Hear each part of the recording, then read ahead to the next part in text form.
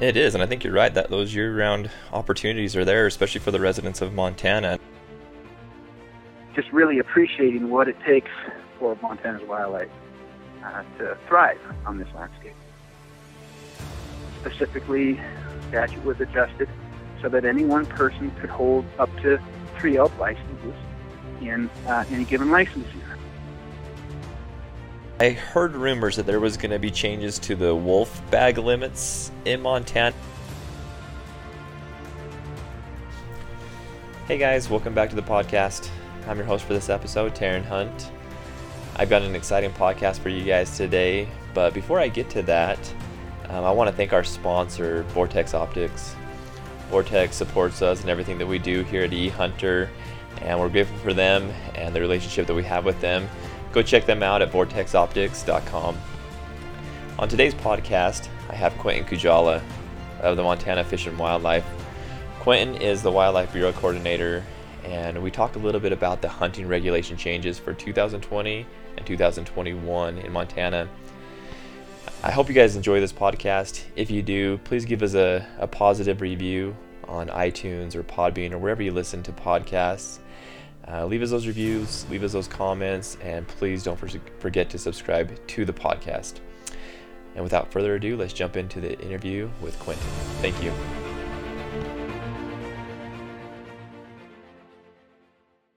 All right, welcome back to the eHunter newscast. I have a special guest with me from the state of Montana today. I have Quentin, who's the Wildlife Bureau Coordinator there in Montana. Welcome to the call, Quentin. Thank you, Taryn. Happy to be here. Appreciate the opportunity.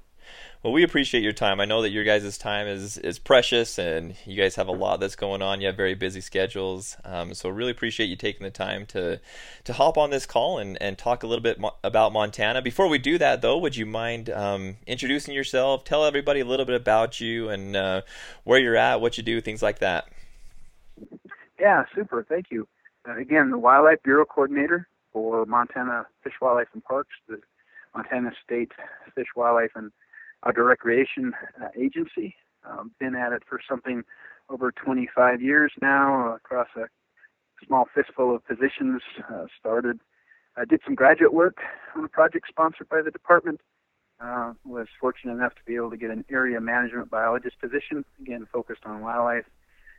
Made a transition to a program position in Helena as the Wildlife Game Management Bureau Chief, and then made another transition to the Bureau Coordinator. So it's been fantastic opportunities, and I count myself most lucky to have enjoyed all of them so far. Well, I think most of us as hunters look at Montana as kind of one of the meccas for hunting specific animals. I know myself, I've put in for Montana. I listen to many podcasts and talk to a lot of people around the western United States that are putting in for Montana. So it's an amazing state. What a place to work and be a part of the wildlife management up there. Yeah, to be sure, that's well. I'll quickly say that's well said. I think, Darren, it is. It's counted a special place, a great opportunity to live and work here. You know, the landscape. You know, through the dedicated decisions from Montana citizens, landowners, members of the public, advocates. You know, I think the richest places of Montana's wildlife history are also those places where those different perspectives come together and be on the same page, work together as it relates to the fish and wildlife resources of Montana. And again, Montana's got that rich history. Hope it continues for a long, long time. And again, it's allowed the state to have the suite of wildlife species it does, and the year-round opportunities, really, depending on how you define the word opportunity, that are wildlife related. It really is a special place. It is, and I think you're right that those year-round opportunities are there, especially for the residents of Montana. And I would love to be a resident of Montana. It's a little bit too cold for my liking from what I don't even really know that I haven't even I guess I have been to Montana one time in my life, but I haven't spent too much time there. But from people telling me it's a pretty chilly place to live. It can be on some days, some seasons, obviously, and just recognizing the focus on wildlife in this conversation. A way to look at that is you don't get through those days.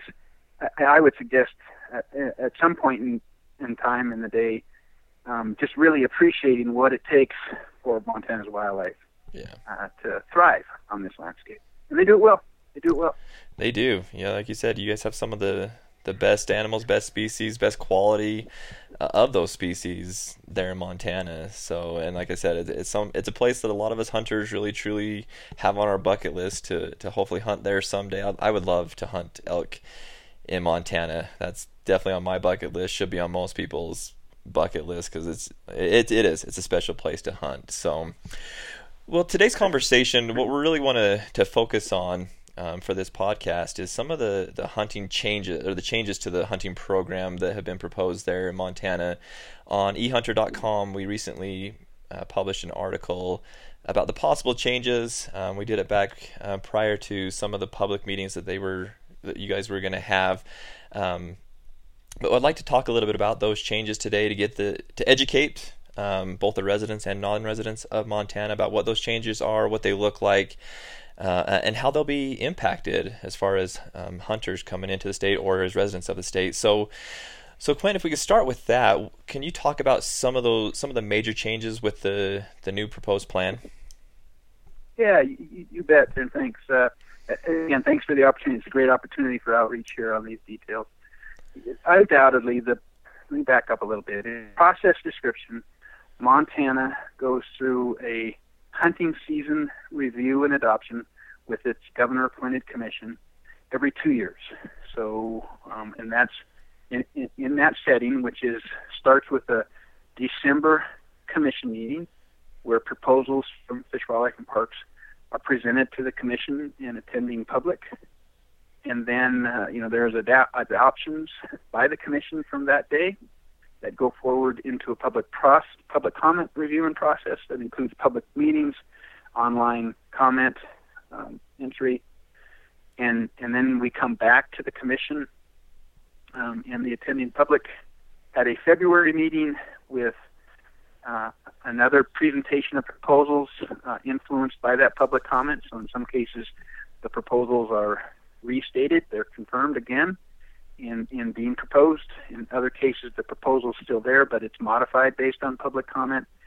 In some cases, a proposal is dropped in response to public comment, and in some cases, there are new proposals in response to public comment. Those then are received by the commission. All of the public comment that we get, we package that up, send it to the commission in batches so they can review that as it comes in, so they aren't tasked with what sometimes can be a large task of looking through a lot of comments right before the meeting. We deliberately avoid that circumstance, give them time to deliberate and interact with the public. And then from that meeting comes the seasons for the next 2 years. So we just came out, and it's the process you alluded to, Taryn. We just came out of a biennial season setting process for most of Montana's game species for the 2020 and the 2021 seasons.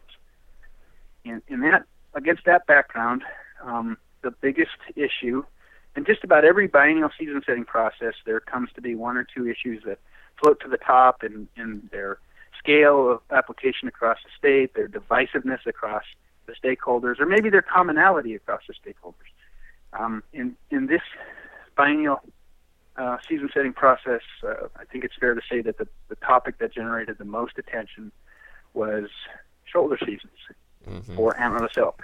Yep. Shoulder seasons, a lot of times we get the question a lot, what does shoulder season mean? Whether it's a good moniker or not, it's descriptive in nature, and it's meant to communicate the feature that exists, that they are firearm harvest opportunities for antlerless elk outside of what we call the general archery and firearm seasons in Montana. So there has for a long time been a 6-week archery season in Montana. Starts first Saturday in September. Then there's a break, there's a pause, there's a week. It's called the dead week, where archery is suspended. We go through that week, and then there are 5 weeks of firearm opportunity. So those general seasons, and those 5 weeks start late October, and they run through the Sunday after Thanksgiving. There's a lot of history and a lot of tradition tied to that, not just the length of time, but where those 6 and 5 week chunks sit on the calendar. Some of it's biology of the species being hunted again. Some of it are also values of the human piece. So, for example, we get a lot of folks liking or tying the last week of hunting to folks coming home from the service, folks coming home for Thanksgiving, from college, that sort of stuff comes there as well. That being the general seasons, the shoulder seasons then are firearm opportunities have before then. So they can start as early as August 15th and run up to archery. In some cases, maybe even go parallel with archery. And then they can run as late as February 15th. So Thanksgiving Sunday comes and goes, but harvest opportunity with the rifle and antlerless elk through one mechanism or another can continue to February 15th. Those are shoulders, those early and late shoulders to those general seasons, and that's where we get the term shoulder season. Gotcha. What locations are those available in? Are they all units, some units? Where are those shoulder seasons available? Those shoulder seasons are they're represented to one degree or another in regions 1 through 6. There are 7 administrative regions in Montana. Region 1 is headquartered out of the Kalispell Regional Office. 2 is Missoula, so that's western Montana. 3 is Bozeman, southwest Montana. 4 is Great Falls, north central Montana. 5 is Billings, south central Montana. 6 is northeast Montana, headquartered out of Glasgow. And then 7 is southeast Montana, headquartered out of Miles City. Again, in regions 1 through 6, shoulder seasons are represented. The biggest, the largest abundance of shoulder seasons occur in regions 2, 4, and 5. Okay. So those are the regions headquartered out of Missoula, the Missoula office, the Great Falls office, and the Billings office. Those districts were first selected, and for the most part continue to be part of shoulder seasons to the degree they have these circumstances. And the reason the shoulder season tool was developed was to address elk populations that are consistently and significantly over management objective. So those are places where we've been struggling to get those populations reduced per an identified management objective, and we have good reason to make that pursuit because the objectives exist in plan, and then statutorily, the legislature has said the department shall pursue being at objective as it relates to wildlife populations, including elk. So a first filter that was applied in answer to the question, where should this tool occur, was a look at those populations and where they stand relative to management objectives. There's other circumstances that allow a shoulder season, maybe either something different than a population assessment or in concert with the population status, and that is hunting districts where we have, it's just the district is dominated by a lot of small ownerships. So it's really, really difficult, to patch together enough access across those small ownerships. Maybe some of the ownerships are so small that they don't really facilitate hunting very easily. And so, we just recognize that that's a place where you just need more overall effort just for that land ownership circumstance. Gotcha. And then another thing that the commission looks for in assessing, where to apply shoulder seasons are those areas where maybe still over objective, but there's a diverse working group in place. That, excuse me, I'm sorry, Taryn, all, for want of a better way to put it, all of the stakeholders, all of the perspectives are reasonably represented at the table, and they sit down, they come together, respectfully, and they talk about, well, what's the next best thing we can do here to manage these elk. So, do you feel like having these shoulder seasons historically has made a pretty big impact in those elk numbers, bringing them down to where you want them to be at? That's a great question, and in fact, in asking that question, Karen, I'd suggest that you really hit on, I think, the detail within the topic that commanded much of the attention to shoulder seasons, this season setting process, and that Montana has a history of late seasons, and there's debate, about how effective those were. The department ultimately decided to move away from late seasons. The first iteration of those, as saw that, we saw evidence that we weren't getting the population objective. In some cases, populations continued to grow. In some cases, there was evidence that there was a focus on the late season instead of the focus on the general season. Montana's recognized the general season as the primary tool, the primary application of the tool that is hunting to manage populations. That's where the culture sits. That's where the history sits. And in many cases, people move on to other things, after that general season moves on. And so that's when hunting is across all of the landscape, and we think that is the best place to focus the harvest. Now, that's not to say that folks don't appreciate, extended opportunity, and that's not to say that the populations, their size relative to their objective, don't need additional opportunity. In some instances, it's just a matter of math, given the inherent harvest rate of elk on different landscapes. Some of these populations are large enough where you just need more days mathematically, combined with that harvest rate to get it done. So we came back to late seasons that are called now shoulder seasons in 2015, and we did this to make them different from the last iteration of late seasons that we didn't think were working comprehensively well enough to maintain on the landscape. And that is, we tied the shoulder seasons to performance metrics. And we did that for a couple of reasons. Number one, to the point of your question, to help us ask and answer the question, is this tool working relative to what we want it to do? And to be very simplistic, the idea is that, well, if we're here to reduce populations, then at a minimum, we've got to take the calf crop. We've got to take the annual the annual production of the population. We've got to take that, and that's just keeping the population static. And then, of course, if we want to reduce it, we've got to take more than that.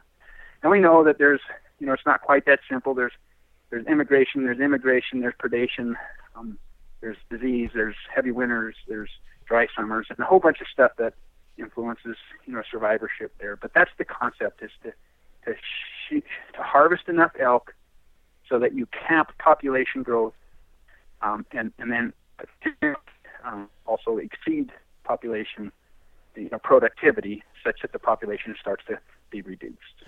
So we tied harvest criteria to the shoulder seasons. And again, that being a yardstick to say, okay, we're here to reduce the population. We can, from our surveillance efforts, we can understand the demographics of the population. From that, we can estimate the annual growth. From that, we can say how many we need to harvest.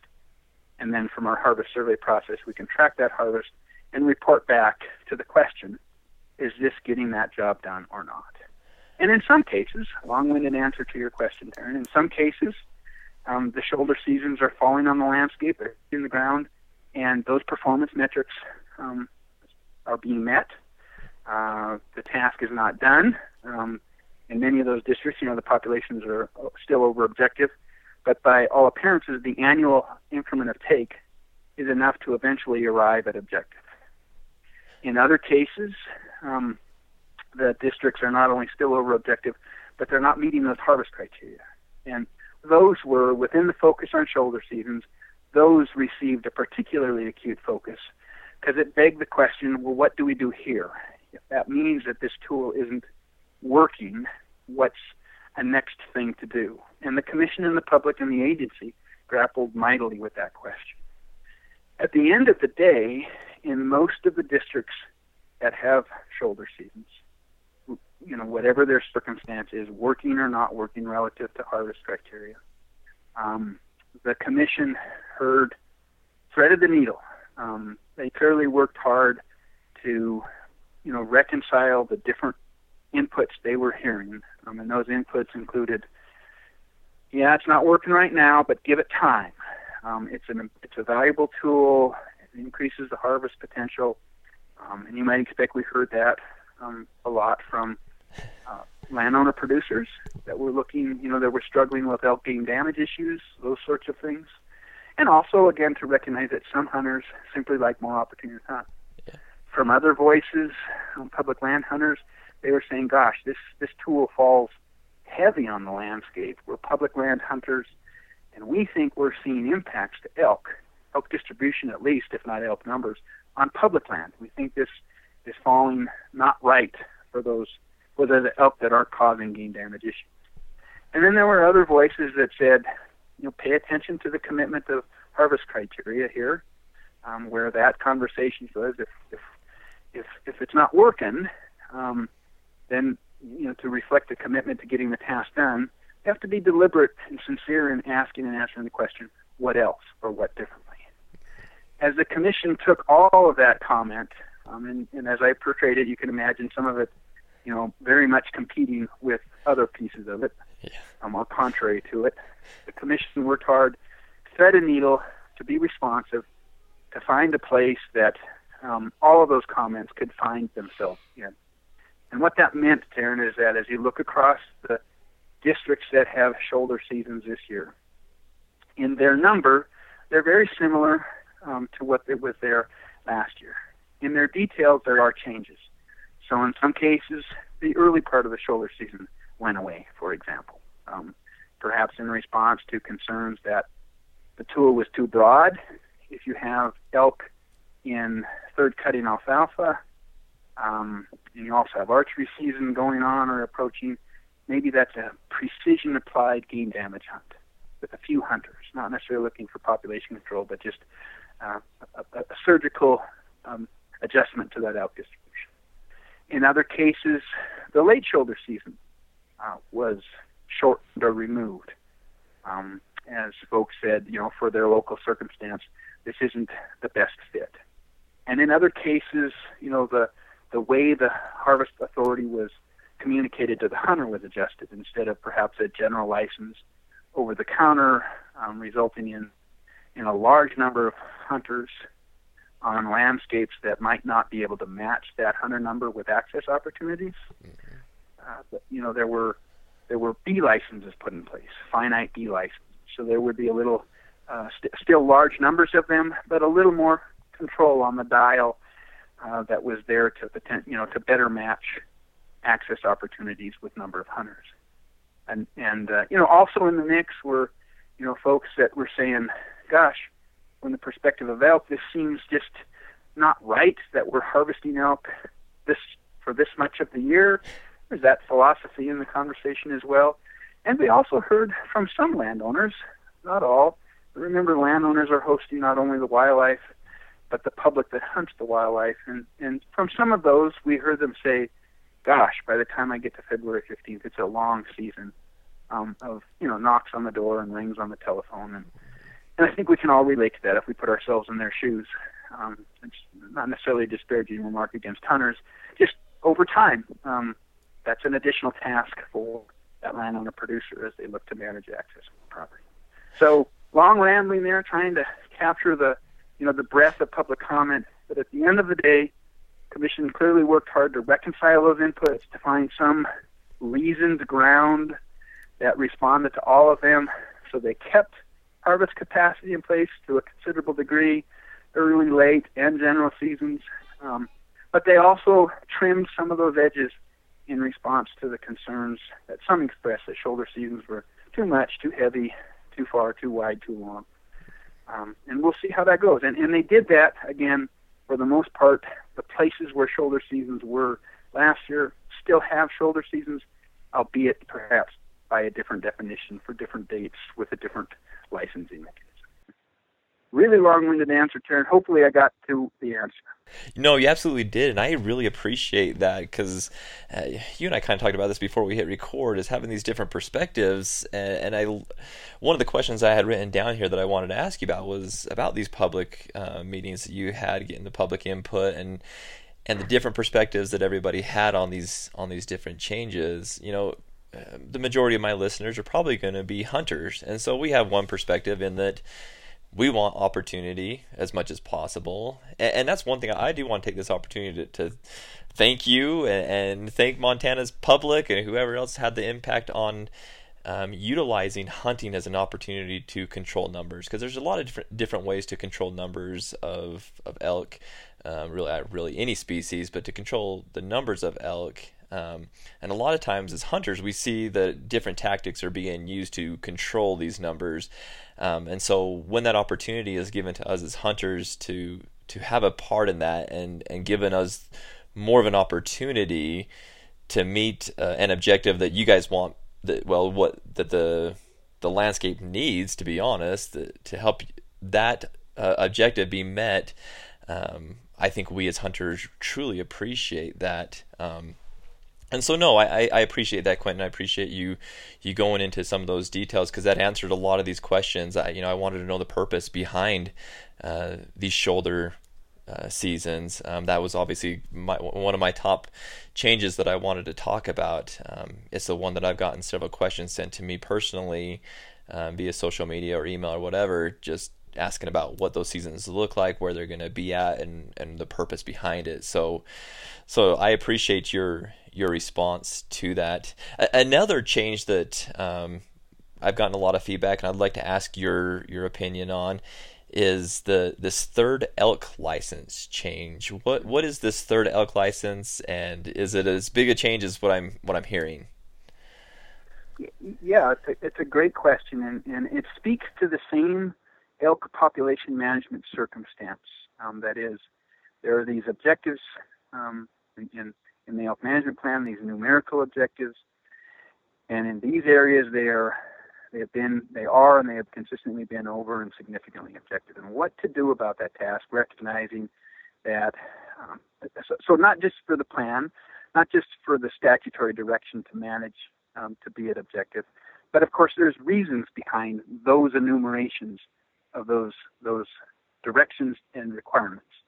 And those reasons include, minimizing damage to private lands, matching elk presence on private lands with landowner tolerance, given their use of their private lands, fitting those circumstances to access opportunities, to harvest opportunities. More so just recently than perhaps what we've thought about historically, long time, is the concern of disease. There's in Montana, there are, southwest Montana and near the greater Yellowstone area, there is the presence of brucellosis in elk. That's not a large concern for elk, for the hunter, or that doesn't represent big population impacts or potential impacts to elk populations, but it's an enormous concern for the livestock industry. And so as partners, whether that's the agency with the landowning community or the hunters with the landowning community, and it should be both, and all the connections between those three parties. If it's a concern for one partner, reasonably it should be concern for the other. And then CWD has come onto Montana's landscape in the last couple of years. And if you want to, if you're inclined to have that perspective, there are other diseases that other states have or are experiencing that, if you're in that frame of mind, you might scratch your head and wonder, I wonder if it's a matter of when or a matter of if as it relates to Montana. That's another reason to think about managing elk, to prescribe densities in abundance, because whatever the disease, a common element in conversations about managing that disease is density. And as numbers of elk increase, that also means their density increases on finite pieces of the landscape that enhance the potential for individual-to-individual transmission. In the case of brucellosis, it's easier to say it just in the context of that there are more elk, there are more potential vectors from brucellosis to cattle. So there's it's those reasons, those plan objectives, and that statutory language that says manage to those objectives have reasons behind them, and they're good reasons. And so, again, I just wanted to hit on that again because it comes to the third elk license like it comes to shoulder season. Mm-hmm. And the third elk license came out of the legislature, specifically 2019 session. Specifically, the statute was adjusted so that any one person could hold up to 3 elk licenses in any given license year. And that's just the elk license is identified in statute. It's defined in statute. That's where the price of the license is also captured. And in this case, they also clarified how many of them you can hold. And for a long time, Montana hunters in Montana have had the ability to harvest more than 1, more than 2, more than 3 deer. Some cases, upwards of 7 when things are really going well as it relates to deer productivity across the state. And there are opportunities when things are going well to harvest up to 3 antelope. So those opportunities have been there for a while.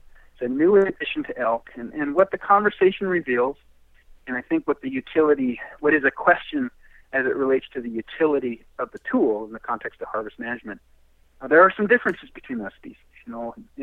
At a coarse scale, the ability to harvest 3 antelope and to retrieve 3 antelope and to process 3 antelope and to consume 3 antelope, that has a relative finiteness to it. That can be accomplished. When you cross out antelope and put in elk, the task becomes larger. The task, just again in the inherent harvest rate, the task of harvesting 3 elk is a harder task across the spectrum of hunters. Yeah. Retrieving elk is a harder task across the spectrum of hunters. Processing elk is a harder task across 3 hunters. Consuming 3 elk is a harder task across the spectrum of hunters. Can it be done? Yes, for sure. That's not a question. Either through, but can it be done to the degree that it's a significant? It generates it creates a significant numerical response in the population size, a significant numerical enhancement of the harvest. That's the question. How many people, either because they can or can't, or they would or wouldn't take advantage of that opportunity, just given what elk are. So it remains a question. Just how I think that one of the biggest questions is, well, gosh, just how many times will 3 elk per hunter happen? And I think that's the question most often asked. But that being said, to give it its trial period, it remains to be seen just how much the new additional opportunity to hold 3 elk license will impact harvest and resulting population size. Remains to be seen. And then, for those folks that are willing to harvest 3 elk, maybe they send 1 or 2 of them into the food donation line into the local food bank. That now has even gotten a little more complicated with, the presence of CWD too. So that just is another question in the mix. That it remains to be seen just exactly how it will play out. But we'll see how it happens in Montana. If that's the statutory authorization and some of the context behind some of the conversations on that topic. How it happens is Montana has a general elk license. That's the elk license if you're a resident. You buy over the counter. That's the one that's always been there. And that's the one that comes to a non-resident when they put in for a big game combination packet. And in that one, that's the one that has a lot of opportunity scattered across the state as wherever there is general license opportunity during the hunting season. In some districts, that's for an antlerless elk. In some districts, it's for a brow-tine bull elk. In some districts, it's for both. And then in some relatively few districts, it needs to be married with a finite, randomly drawn permit to be valid for a bull. So there's that license. That's one of the possibilities, one of the licenses that you can put in your pocket. There are B licenses that have been around for quite a while. Those are an additional license. Almost always they're for antlerless animals. And then this third license option made it possible to hold combinations of those. So, for example, 2 B licenses. Or maybe don't buy the general license, buy 3 B licenses. Wow. The commission specifically identified that third license options include those licenses that are available for surplus sale. Those are the licenses that are still available after the drawings. So those are licensed where demand was not as great as application. I'm sorry, demand was less than supply. Number of applicants was less than the number of licenses available. And then the commission also specifically spoke to B licenses valid during the shoulder seasons, the late shoulder seasons, to say certainly one of those is eligible for a third license opportunity. It's interesting. There's another facet to the third license conversation, just trying to be comprehensive in the answer here, Taryn, is that more and more as the task of shooting enough, of harvesting enough elk to meet objective has commanded a bigger part of the commission's deliberation on elk seasons. We hear, and maybe I would add as, the reality of a growing divide between, urban and rural communities, which is just a progression of who we are, right? Fewer and fewer people in agriculture, more and more people in the urban environments. And so does that, to the degree that represents a growing unfamiliarity and a growing and a reduction in trust, you hear from some landowners that, gosh, I know this person, they're going to conduct themselves well on my property. And I also know them to be really, really effective elk hunters. So sometimes the conversation about 3 elk often starts with the potential for that tool to influence population management, but a lot of times the discussion turns into landowners articulating that their search for a respectful and effective hunter. We have a lot of interest to your earlier comments about the hunting public appreciating the opportunity to be involved in management, and Montana relying on and pointing to hunting as a primary tool for population control. Lots of interest, and hunters, to their credit, wherever there's a license sale, they show up. But we do hear the landowners say there's differences amongst hunters. And so that's where they see, that's one of the values, when you listen to the comments, that they see in a third license conversation. Man. You can imagine that other perspectives will challenge that. Will say, well, gosh, that's, you put that on the long road, and that means over time does that mean fewer and fewer people get to be involved in elk harvest? It's a fair question. Yeah. Like I say, time will tell. Time will tell how that evolution progresses. Just the opportunity to have 3 elk tags a year. I don't know what I would honestly do with that. I usually harvest an elk and a deer every year, one of each, and that usually feeds my family pretty well throughout the year. As you made those comments of up to 7 deer in a year, up to 3 elk in a year, that's amazing. But there are those opportunities to, like you said, to donate some of that meat, which that is kind of becoming a hard process nowadays, especially with CWD, and actually kind of segue into CWD and other diseases. That may be a conversation that you and I might have to have on another podcast. I know that's been a pretty hot topic, but I think one thing that people need to take away from this is that a lot of these things, a lot of these changes that have been made in Montana are really to control some of those diseases that are become prevalent on the landscape. And so I appreciate that, Quentin. I do. I appreciate the insight on that third elk license, just having that opportunity, and it'll be interesting. It'll be very interesting to see how it turns out for the really truly the residents of Montana. I think they'll be able to be the ones taking the most advantage of that. But I think I told you before we hit record, I'm kind of a geek when it comes to this stuff, and so I might have to follow up with you and find out how that is going here in another year or two, just to see if it makes a big impact in all those areas. Any other major changes as far as big game goes? I know there's some date changes. I think there were some boundary changes, things like that. But were there any other major changes that came from this new plan? Yeah, the way you asked the question, Taryn, I have to say no. I mean, you hit a couple examples: date changes, boundary changes. Certainly we have rotation of the calendar, so obviously Thanksgiving falls on the 4th Thursday in November. So that's a floating date as one year goes to another. So we have those kind of changes. We have a few boundary changes here and there. We went from 500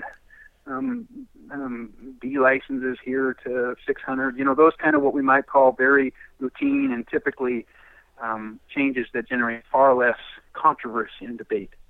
And those were scattered across the state. But again, to the point of your question, as I heard it, homing in on some of the bigger topics that people were engaging and listening and waiting for, those were certainly two of the bigger ones. Yeah, those shoulder season discussion. Those are definitely ones that I had the feedback on were those ones for big game. I do want to ask you one more before I let you go. It doesn't have to do with, or doesn't pertain to big game, and I'm going to be completely transparent here. I haven't been able to do a lot of research on this one, but I heard rumors that there was going to be changes to the wolf bag limits in Montana. Is that a true statement, and what are those changes? So a little bit of context, Montana's wolf season has, across most of the state, that's available on what we would call a general license, a license that you can walk up to the counter and buy. And across most of the state, you can buy 5 of those and harvest. You can buy 5 hunting licenses or harvest 5 wolves through a trapping opportunity, authorized by a trapping license. There are a couple places in Montana next to the national parks that are Yellowstone and Glacier, where on top of that there's an additional restriction of area quotas. And 2 of those are, again, north of Yellowstone Park, 1 west of Glacier. As we went into the season proposal, what came out of the December Commission meeting, that's a better way to say it, what came out of the December Commission meeting was status quo for Montana's wolf season, but then adjust the quotas in the 2 wolf areas immediately north of the park down to 1 wolf in each quota area. So that means 1 wolf total could be harvested. Anybody with a wolf license could enter that district, but once the 1 wolf was taken, the district was closed for hunting. You'd have to take your wolf license somewhere else. That's the proposal that went out to the public comment review process piece. In response to the public comment received, the department in February came back with a proposal to the commission intending public to expand the hunting season dates and expand the trapping season dates, and increase the bag limit to 5 for wolves in Fish, Wildlife, and Parks Administrative Region 1. That's the region headquartered out of Kalispell. It's the region that has the highest density of wolves, and for some very, very focused comment from members of the public, and then reviewing that, the department felt there was opportunity to provide that additional opportunity and still maintain a viable wolf population. So that was the adjusted proposal that came to the commission in February.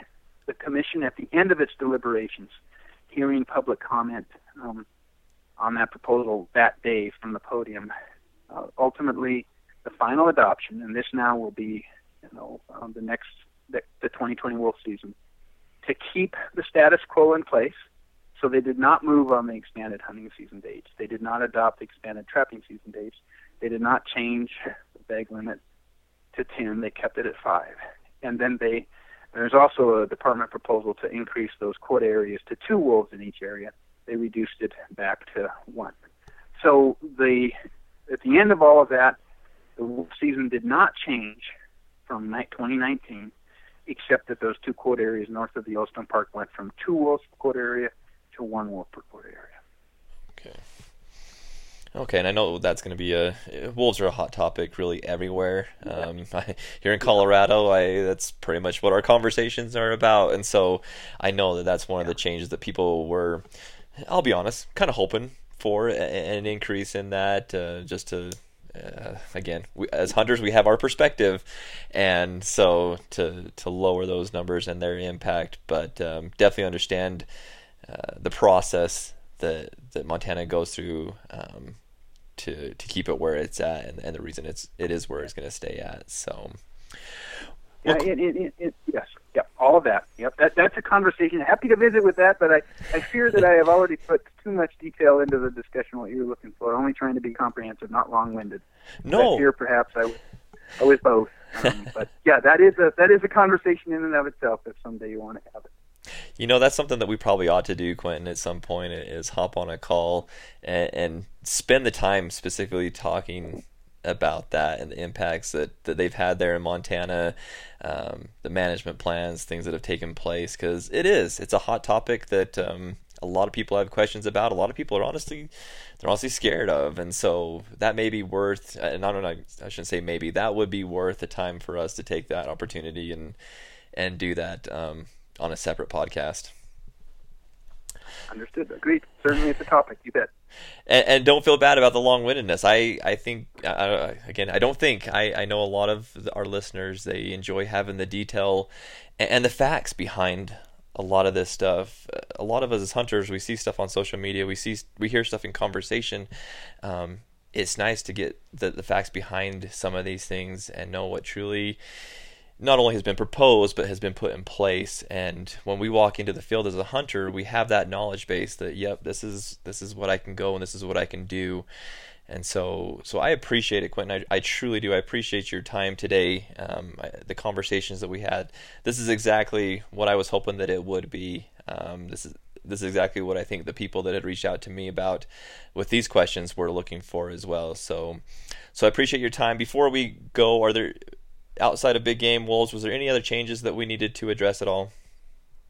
No, again, I think outside of those topics, it was and I don't mean to minimize, for those folks that were really tracking their, the changes that they can really relate to in the areas they've always hunted. I don't mean to minimize it, but outside of those, the season stand process was for the most part a routine one. Nothing really out of the ordinary. As you look to respond in a management context to the ups and downs of the populations to the degree we can detect those changes out on the landscape. So, cool. That being said, I also reciprocate. I appreciate the opportunity for us. It's a great outreach opportunity. Again, I appreciate your tolerance to hear undoubtedly what was a rambling walk through the details, but hopefully it's well received. And again, happy for the opportunity. Appreciate the opportunity, and don't hesitate to let us know if there's another topic we can visit with you on. Absolutely, we will do. I'll definitely be respectful of your time and this phone number that I have, but I'll probably be reaching out and asking other questions in the near future. I appreciate your time, and hopefully we stay in contact and can keep people informed. So once again, Quentin, thank you so much for your time. I really appreciate you, and I'll let you back to your evening. You bet. Thank you, Taryn. You have a good evening as well. Take care. You too. See ya. Thanks again, guys, for listening to the podcast, and also thanks to Vortex Optics and to Onyx Maps for sponsoring our podcast. Don't forget, guys, hit that like button and hit the subscribe button so that you get notified when we publish new content, and we'll see you on the next episode.